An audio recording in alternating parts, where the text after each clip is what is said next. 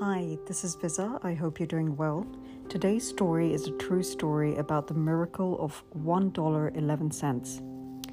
Tess was a precious 8-year-old girl when she heard her mom and dad talking about her little brother Andrew. All she knew was that he was very sick and there was completely nothing that they could do as they were out of money. They were moving to an apartment complex next month because Daddy didn't have money for the doctor's bills and our house. Only a very costly surgery could save him now, and it was looking like there was nothing they could do. She heard Daddy say to her tearful mother with whispered desperation, "Only a miracle can save him now." Tess went to her bedroom and pulled a glass jelly jar from its hiding place in the closet. She poured all the change out on the floor and counted it carefully. 3 times, I think. The total had to be exactly perfect. No chance here for mistakes. Carefully placing the coins back in the jar and twisting on the cap, she slipped out the back door and made her way 6 blocks down to the drugstore with the big red Indian Chief sign above the door. She waited patiently for the pharmacist to give her some attention, but he was too busy at that moment. Tess twisted her feet to make a scruffing noise, but nothing. She cleared her throat with the most disgusting noise, and still no good. Finally, she took a quarter from her jar and banged it on the glass counter. That did it.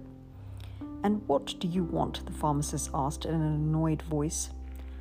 "I'm talking to my brother from Chicago, whom I haven't seen in ages," he said without waiting for a reply to his question.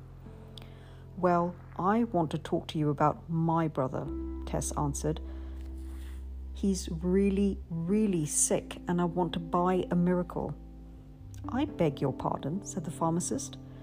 "His name is Andrew and he has something bad growing inside his head, and my daddy says only a miracle can save him now. So how much does a miracle cost?" "We don't sell miracles here, little girl. I'm sorry, but I cannot help you," said the pharmacist. "Listen, I have the money to pay for it. If it isn't enough, I will get the rest. Just please tell me how much a miracle costs." The pharmacist's brother was a well-dressed man. He stooped down and asked the little girl, "What kind of miracle does your brother need?" "I don't know," Tess replied with her eyes welling up. "I just know he's really sick, and Mummy says he needs an operation, but my daddy can't pay for it, so I want to use my money." "How much do you have?" asked the man from Chicago. "I have $1.11, Tess answered. "And it's all the money I have, but I can get some more if you need it." "Well, what a coincidence," smiled the man. $1.11 is the exact price of a miracle for your little brother. He took her money in one hand, and with the other hand he grasped her mitten and said, "Take me to where you live. I want to see your brother and meet your parents. Let's see if I can have a miracle that you require." That well-dressed man was Dr. Carlton Armstrong, a surgeon specializing in neurosurgery. The operation was completed without charge, and it wasn't long until Andrew came home and was doing really well.